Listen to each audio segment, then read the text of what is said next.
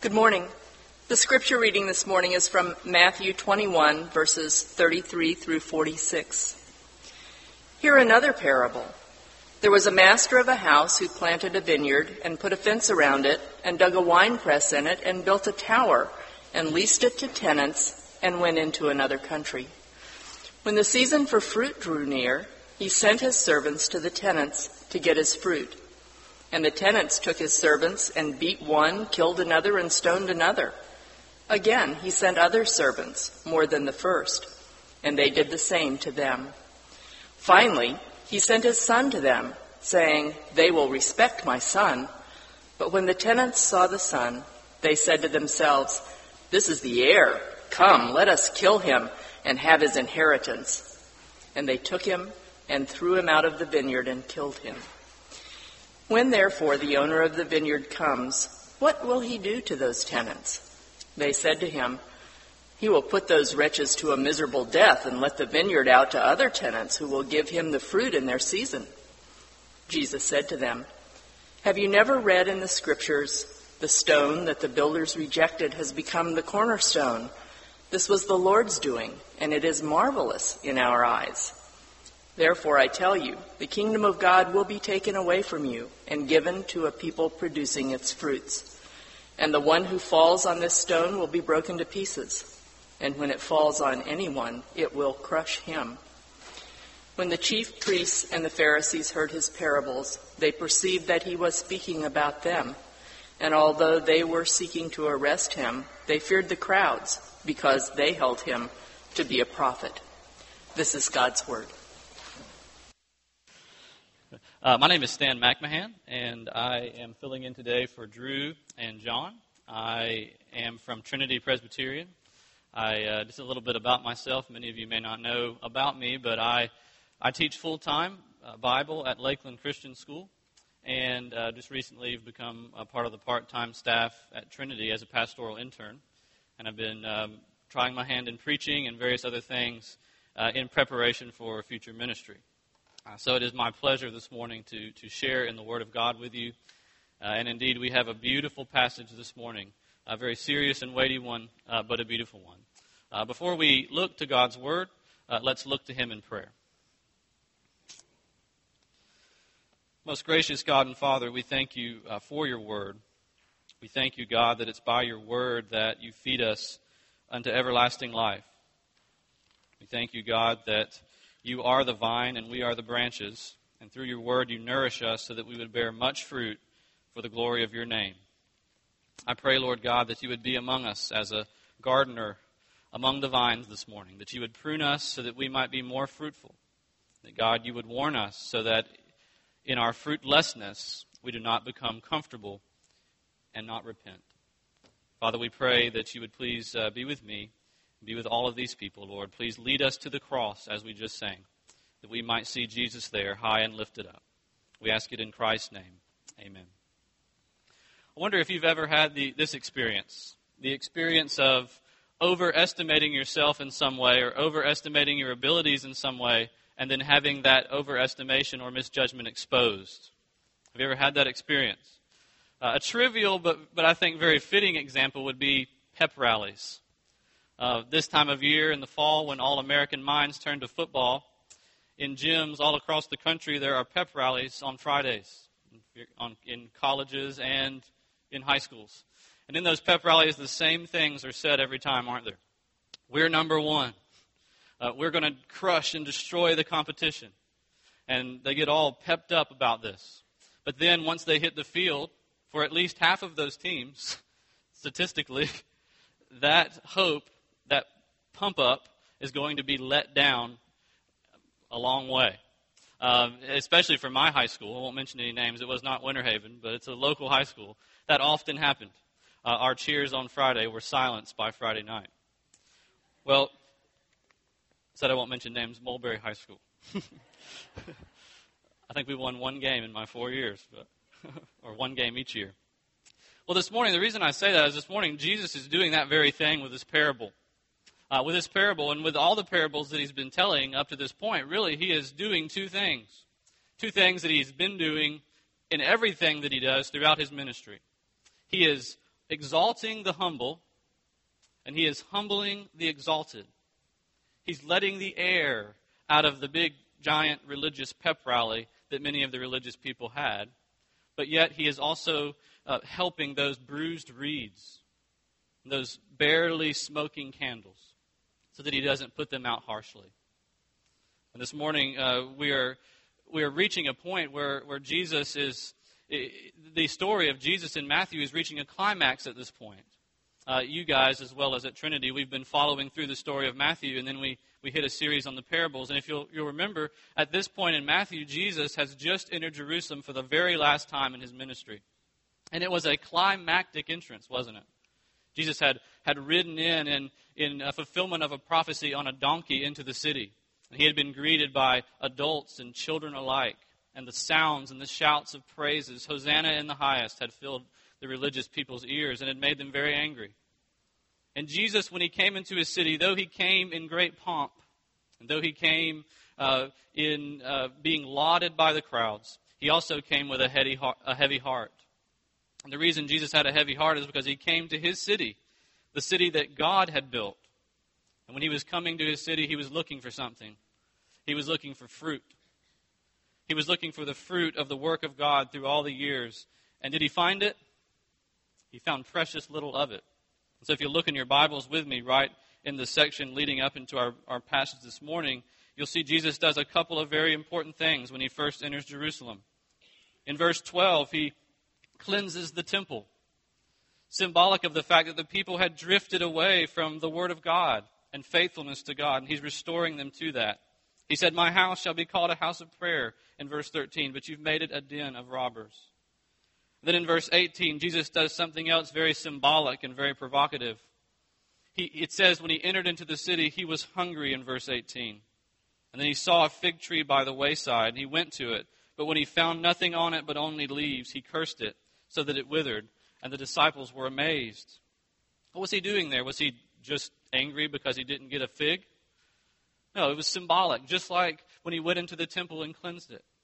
And he was showing the people that God was angry, that God was upset because of all the work and of all the word that he had sent time and again to his people to build this city, Jerusalem, and precious little fruit had come out of it. This morning, I think, we'll see something, a parable that follows on from the parable we saw last week. We saw one in verse 28 that Jesus had told the parable of the two sons. And the reason that he told it is that religious leaders had questioned Jesus' authority. Jesus cleansed the temple and he cursed the fig tree. And they said, "What gives you the authority to do these things? What makes you think you can just barge in here from up north in Galilee where nothing good comes from, to barge in here and tell us who went to rabbi seminary how things ought to be working?" And Jesus tells the story of the two sons. And the point we learned last week was that God is not impressed by empty lip service. But what God is looking for is a transformed heart. This morning in verse 33, the beginning of our passage, Jesus says, "Hear another parable." And that word "another" signifies that it will be another one, but another one of the same kind. That Jesus is following the same thought out to its logical conclusions.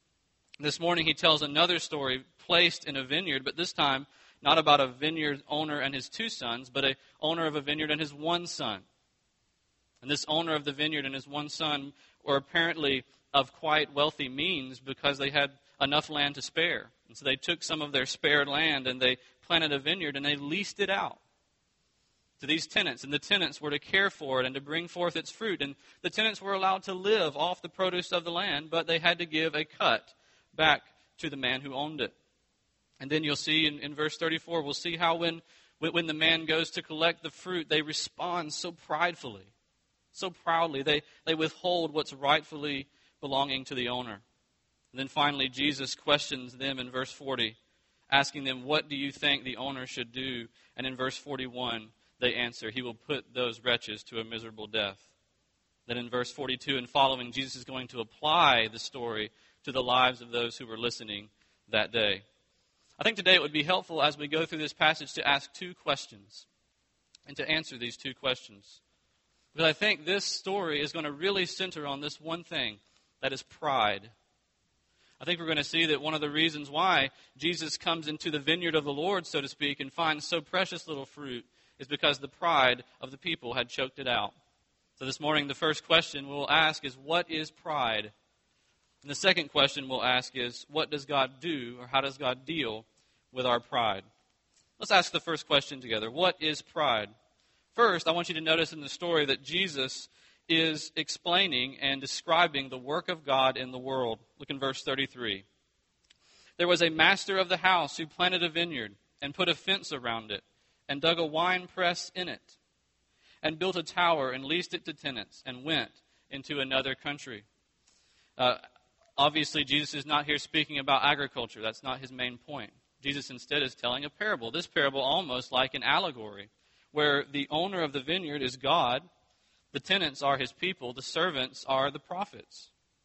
And in doing this, it might not seem to us at first reading that Jesus is speaking about God and his work in the world, unless we first consider that when in using this imagery of the vineyard, Jesus is drawing threads out of the Old Testament to weave a tapestry for us. All you have to do is go all the way back to the very beginning of the Bible. If you have your Bible, you can leave your finger in Matthew 21 and go back to Genesis chapter 1, or Genesis chapter 2, rather. And there we'll see how this thread begins in Genesis chapter 2, verse 8. It says that God created man in his own image. And then it's very interesting what it says that God did. It says in Genesis 2:8, out of the ground the Lord God made to spring up every tree that is pleasant to the sight and good for food. The tree of life was in the midst of the garden, and the tree of the knowledge of good and evil. A river flowed out of Eden to water the garden. It is the one that flowed around the whole land of Havilah, where there is gold, and the gold of the land is good. The name of the second river is Gihon. And listen to what it says. The Lord God took the man and put him in the Garden of Eden to work it and keep it. Jesus is drawing a thread from the very beginning of Scripture that when God first made us, He planted a garden. He planted a vineyard and He placed us in it. And see how wonderfully He had blessed our first parents. The passage describes flowing waters, delectable delights, gold and precious stones. Do you see the parallel with Jesus' parable? God had prepared at the beginning a place for man, and He prepared it so that they might tend it. This was the cultural mandate given to man when he was first created. We were called to fill the earth and to subdue it and cultivate it, to the end that we would produce its fruit to the praise of God's glory. But the story of the first garden, you'll remember, does not end there, does it? For in the garden was not only man, but also the serpent who had hatched up in his heart this idea of rebellion against God, and he began to sow the seeds of that rebellion in the mind of the first man and the first woman. Thus, our first parents were drawn away from God's voice. Through the enticement of the serpent, we learned there in the garden to resist God's authority and to trample His generous provision under our feet. Adam and Eve were the first human beings and the first wicked tenants of God's good creation. They refused to give God His fruit. They decided to claim that fruit as their own, as coming from them and belonging to them. And that's the first thread that Jesus is pulling and weaving into this parable. But the story doesn't end there. God does not instantaneously wipe humanity off the face of the earth at that point. Instead, God begins His great work of redemption. The first covenant having been broken because Adam broke the terms, God then undertakes a new covenant, the covenant of grace. And throughout the Scripture, that covenant and that bond with His people is also described as a vineyard. God's threat on that day was, on the day that you eat of it, you will surely die. But that was not the end.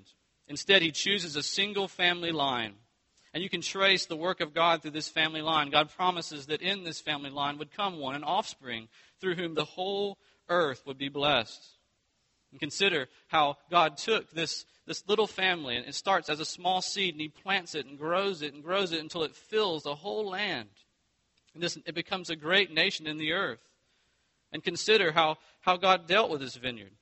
Think about the tabernacle that God had given to them and all of the garden imagery that's in the tabernacle. I don't know if you remember this, but in the tabernacle it was decorated all around with flowers and fruit and leaves. The purpose of this was, among many things, to remind them what God was doing in His covenant of grace. God was restoring them back to the garden where they had fallen. Because the garden is a symbol of God's presence with His people, His bond to them. And it having been broken, now God is restoring it through a mediator, our Lord Jesus Christ. Another clear example of this, a very striking example, is Isaiah chapter 5. And it would be great if you could go to Isaiah chapter 5 and look, because it's very, very similar to what Jesus is saying in our text this morning. And this one comes all the way towards the end of the history of God's people that he had formed right at the beginning. And at this point, the people of God had suffered through long years of their own unfaithfulness. Cycle after cycle after cycle of rejecting God. And in Isaiah chapter 5, Isaiah takes up a song for his people, the song of the vineyard. And he says this in verse 1, "Let me sing for my beloved my love song concerning his vineyard.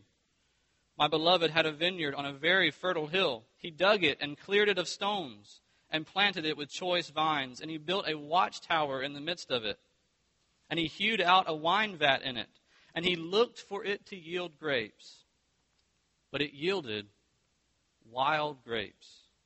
And now, O inhabitants of Jerusalem and men of Judah, judge between me and my vineyard. What more was there to do for my vineyard that I have not done for it? When I looked for it to yield grapes, why did it yield wild grapes? And now I will tell you what I will do to my vineyard.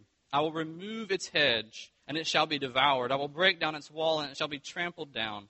I will make it a waste. For the vineyard of the Lord of hosts is the house of Israel, and the men of Judah are his pleasant planting. And he looked for justice, but behold, bloodshed, and for righteousness, but behold, an outcry." Do you see the parallels between the passage that we're reading this morning and this one in Isaiah?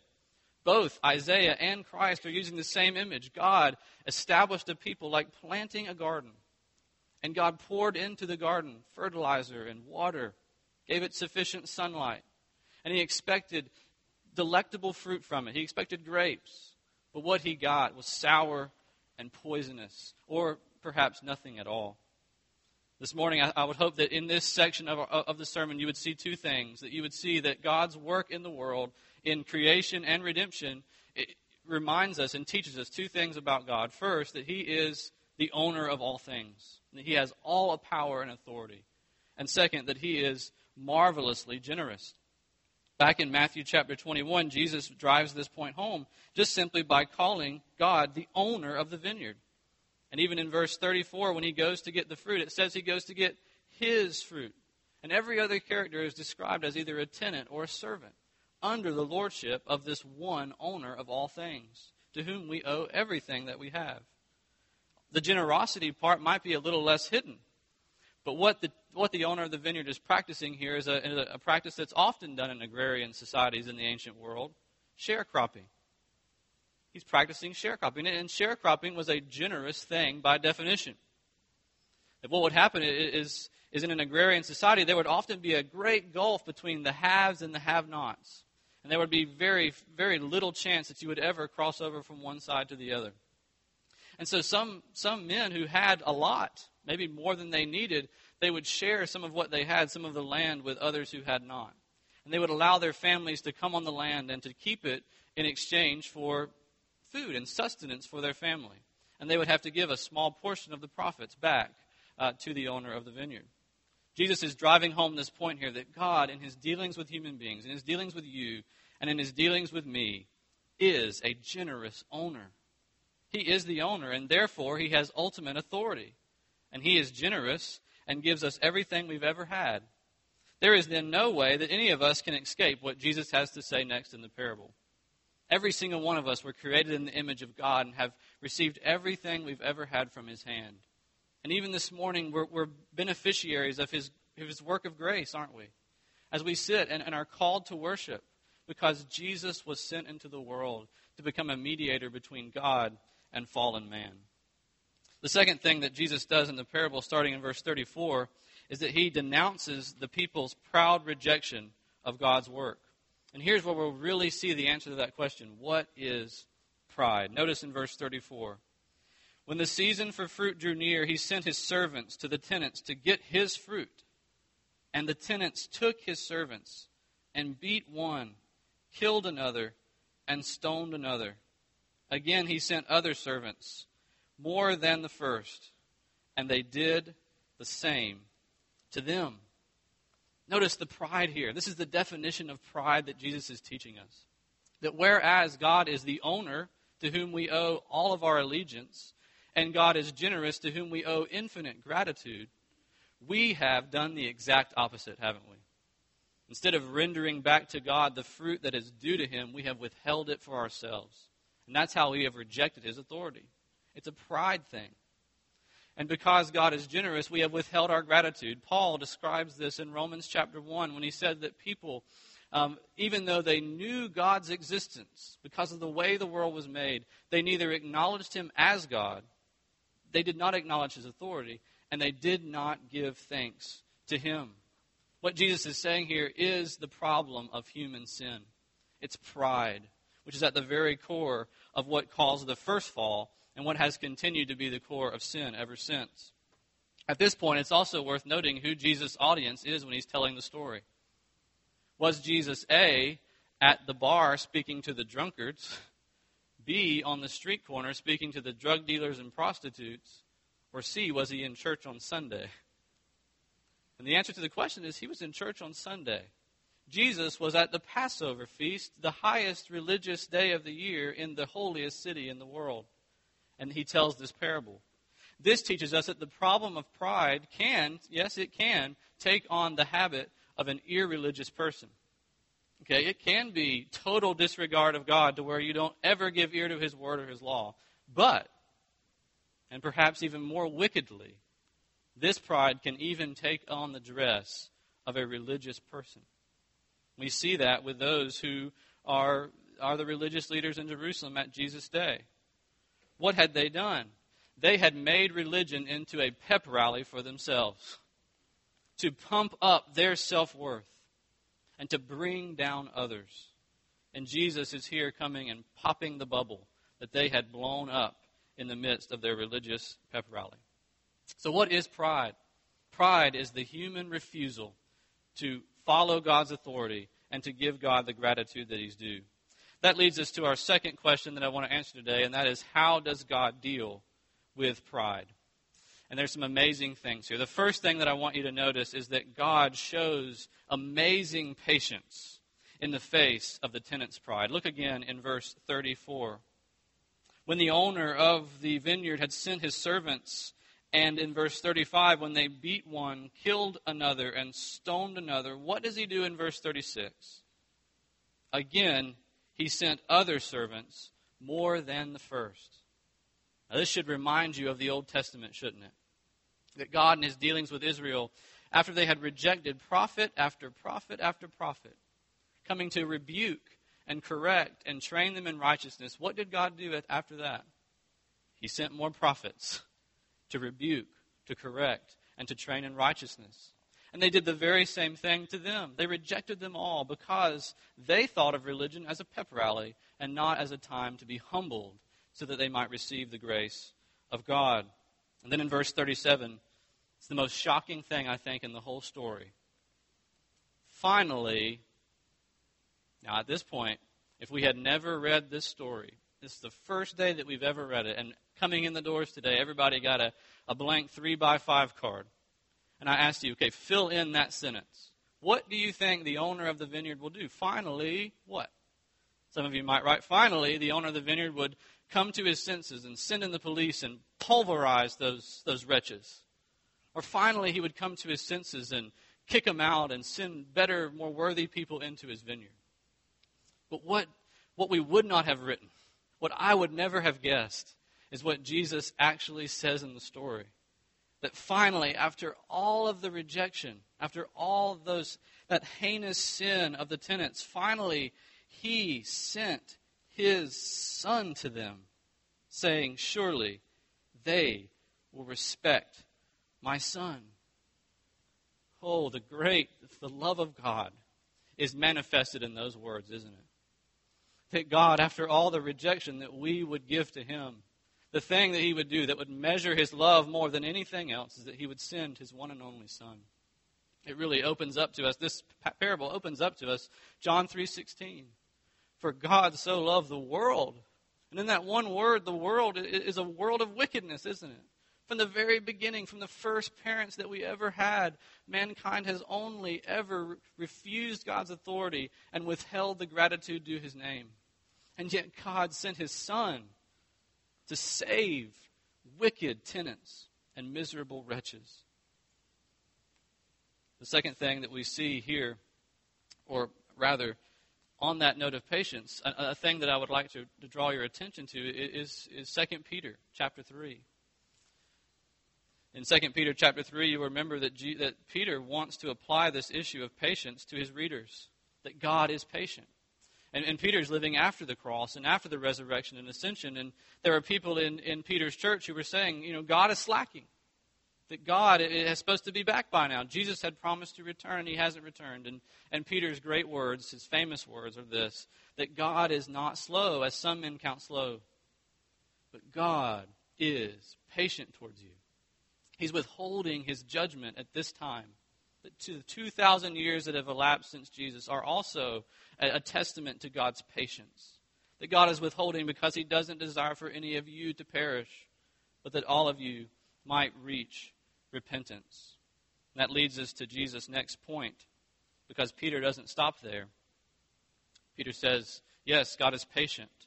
Yes, but the day of the Lord will come, and it will come like a thief. And the world will be burnt up, he said, and all the deeds that are done on it will be finally and completely exposed. That's Jesus' next point. What does God do with pride? First, he's very patient with it. And second, the patience of God, the day of God's patience, will not continue forever for the proud. Notice how Jesus makes this point very dramatically in verse 40. I love how Jesus does this. Instead of simply telling them, hey, God resists the proud, he asks them a question so that they could hear the truth from their own thinking and their own voice. He asks them this, when therefore the owner of the vineyard comes, what will he do to those tenants? And notice what they said.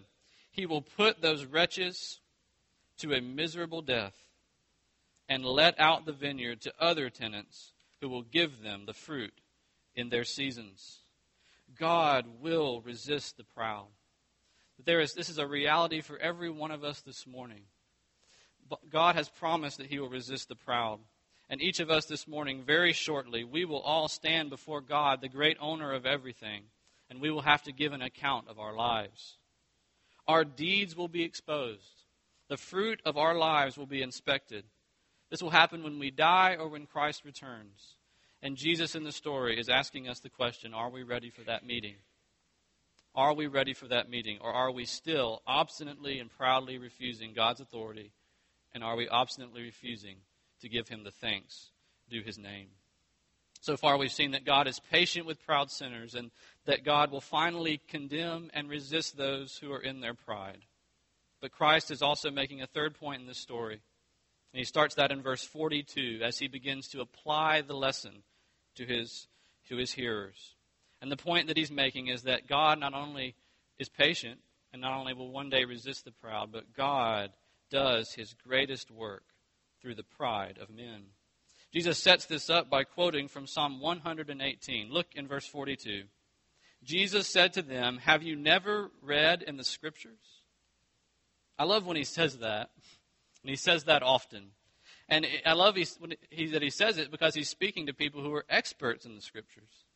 Of course they had read the Scriptures, right? And in fact, if you just look back to the beginning of chapter 21, this is the very psalm that the people were singing when Jesus came into the city. Because this psalm includes Hosanna in the highest. Blessed is he who comes in the name of the Lord. Even the children were singing it. This was something that even Jewish children knew about. And Jesus said, have you never read? What's he asking? He's not asking, have you literally never read, but he's asking this. Have you read, but then have you also done anything with what you've read? It's what he said to the disciples, or the Pharisees in the book of John. You search the Scriptures, because in them you think you have eternal life, but these are the Scriptures that testify to me. And yet you refuse to come to me, that you might have life. Then notice the quote that Jesus uses from that psalm. The stone that the builders rejected has become the cornerstone. This was the Lord's doing, and it is marvelous in our eyes. Therefore I tell you, the kingdom of God will be taken away from you and given to a people producing its fruits. Here, Jesus, I believe, is doing a little play on words. Jesus, the language that he spoke was Aramaic, and in Aramaic, the word for stone and the word for son were very, very similar. Do you see why he's bringing up this quote? I've just told you about the son that the tenants rejected. Now I want to remind you of something God already talked about, the stone that the builders rejected. What happens to that stone? What happens to the stone that the builders rejected? And the builders, by the way, are the same as the tenants, right? These are those to whom God has entrusted his work. And in both stories, these people have rejected something. And what does God do with what they've rejected? He made it the cornerstone of his work. What is a cornerstone? The cornerstone is the first stone to be laid when you build a building. You lay that stone and you make sure it's a strong one. And then all the other stones that are built are cut to fit that stone. They're cut to fit it and then cemented to it. And when the building is all done, the weight of the building really centers and really comes to bear upon that one stone.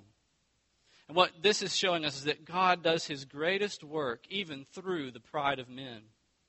That was the conviction of the early church, wasn't it? When they stood up after Jesus had been crucified and raised, and they said that Jesus had been delivered over into the hands of wicked men so that they could abuse him wickedly. But this was according to the predetermined plan of God. That God used even wicked men to accomplish his purposes. And Jesus is looking them in the eye in the days before they are about to hand him over to wicked men. And he's saying, you are going to reject me. But I am the Son, and I am the stone. And God will highly exalt me and place me in a place in his plan that no one else could ever occupy.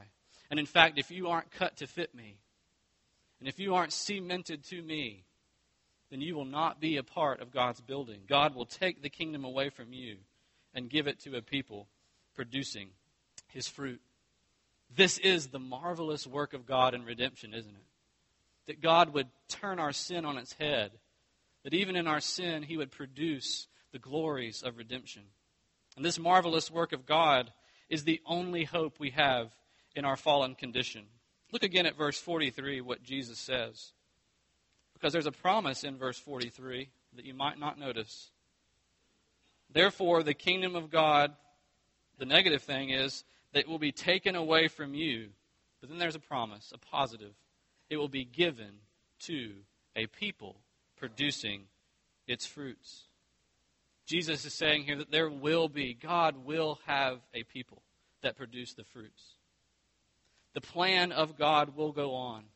They may kill the son, but God will only go to the trash heap and pick up that stone and place it as the centerpiece of his work. Now, some of us in here may be at this point raising an objection. In our hearts, maybe someone's raising this objection, but I'm not trying to kill Jesus. I'm not violently opposed to Jesus. I'm cool with Jesus.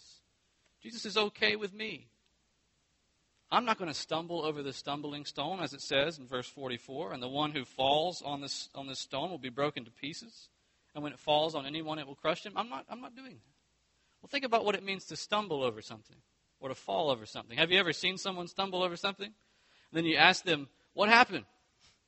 Do they ever say, well, I was staring too hard at it and stumbled right over it? Do they ever say that? Do they ever say, well, I was just noticing it too carefully, paying too much attention to it? No, it's always, I didn't even see it was there.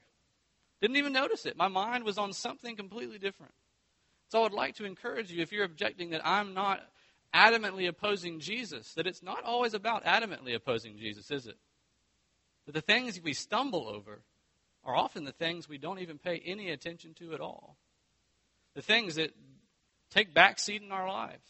Those are the very things that could end up crushing us, as Jesus says here in this. So Jesus is promising that there will be a people producing his fruits. Well, the question has to rise in your heart as it does in mine. We've just learned about what pride is, and we've just learned that it's the problem that every single one of us have.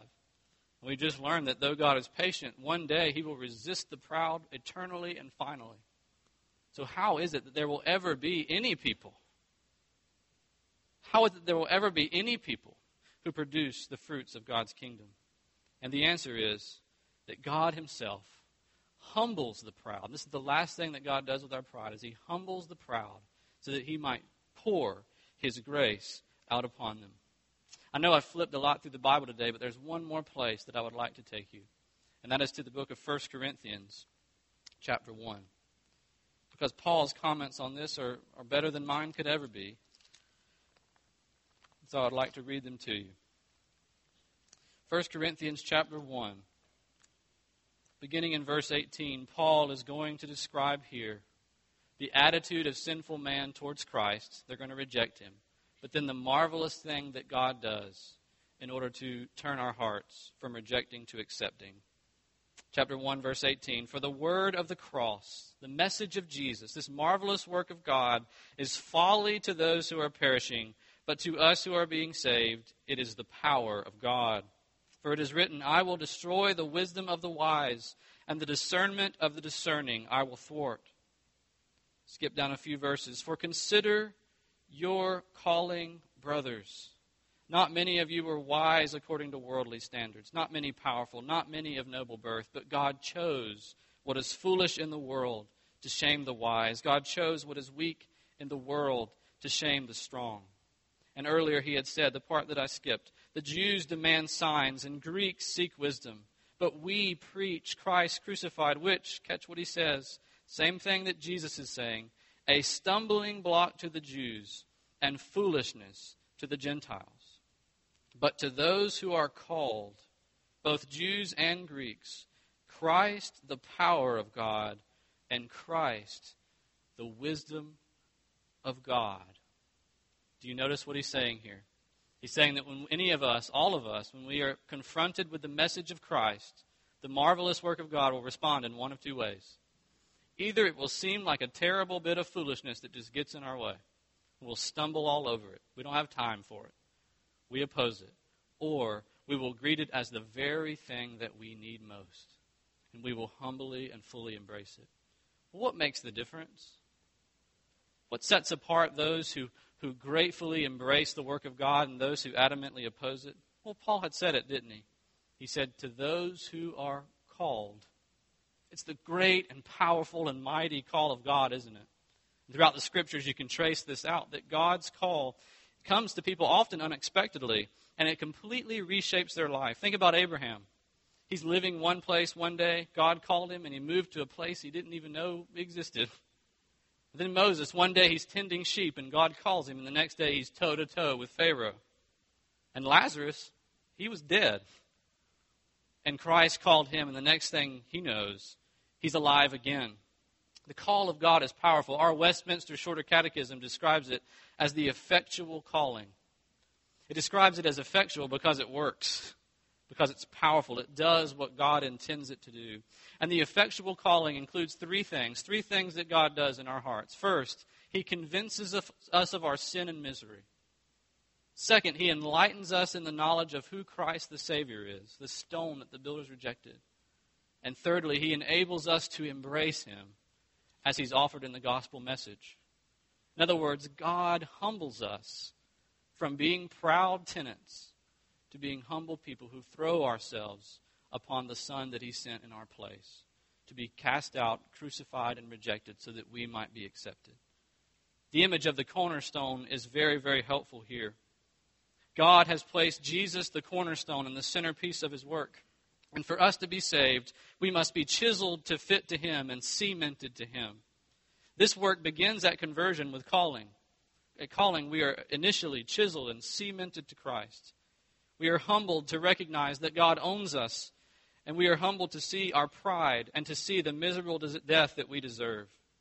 And then we also see that God has graciously sent his Son to undergo the death that we deserve in our place. And out of faith and joy, we throw ourselves upon the Lord Jesus Christ. We willingly submit to his chisel, which sounds to me like awfully painful work. And we are submitted to Christ forever. This work continues to the end of our lives as we're shaped more and more into the image of Christ. And finally, one day, when we see him face to face, instead of judgment, instead of this final word of resistance against the proud, we will taste unbridled joy, and we will become like him exactly as he is, finally. This morning, I know that in this room, we're probably talking to different types of people. And I want to put 2 lines of examination to all of us as by way of application before we close. And the first question I would like to put to us all is, have you been called by God this way? Have you been humbled? Have you seen your sin and misery and seen the beauty of this marvelous work of God? If you have not, please take this parable to heart. Please own up to your rebellion and fly to Christ, the stone and the son rejected in your place. Submit yourself to be chiseled to fit him. If you have been called this morning, thank God. His work with you has been generous beyond belief. His patience with you generous. Ask God to further chisel you to match Jesus, his chosen and precious stone. All of us this morning, whether Christian or non, can examine ourselves along these 2 lines. What are we doing with the gospel? What are we doing this day with the gospel? And 2, where is pride evident in my life? In what ways am I resisting the ownership of God? And in what ways am I unthankful for his great generosity? And above all this morning, we can remember that Jesus teaches us about 2 things. Our pride and how heinous it is, and God's work to save us from it. My friends, our need could not be greater, and his work could not be more perfectly suited to our need. It is truly the marvelous work of God. Please pray with me. Most gracious God and Father, I thank you for your word. Your word, Lord, like a chisel which chisels us to fit with Christ. And by your Spirit, you use your word to cement us to him, to unite us to him. Today, Lord, I pray that we would be thus united to him, that we would be shaped after his image, so that we would willfully submit to your great ownership of all things, and that we would render you the thanksgiving and the praise that you so deserve. God, I pray that in the day when all else falls away and all the deeds of this world will be exposed, that in our hearts will be seen the work of God within, the work of God to call us and reshape us and humble us from our pride. We ask it, Lord Jesus, in the name of Christ, the stone that the builders rejected, that has become the very cornerstone. Amen.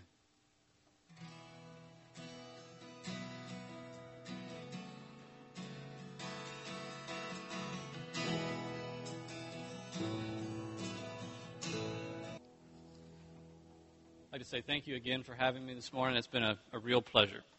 And if your faith is in Christ, you can know that the stone that the builders rejected was rejected that you might be accepted into his building.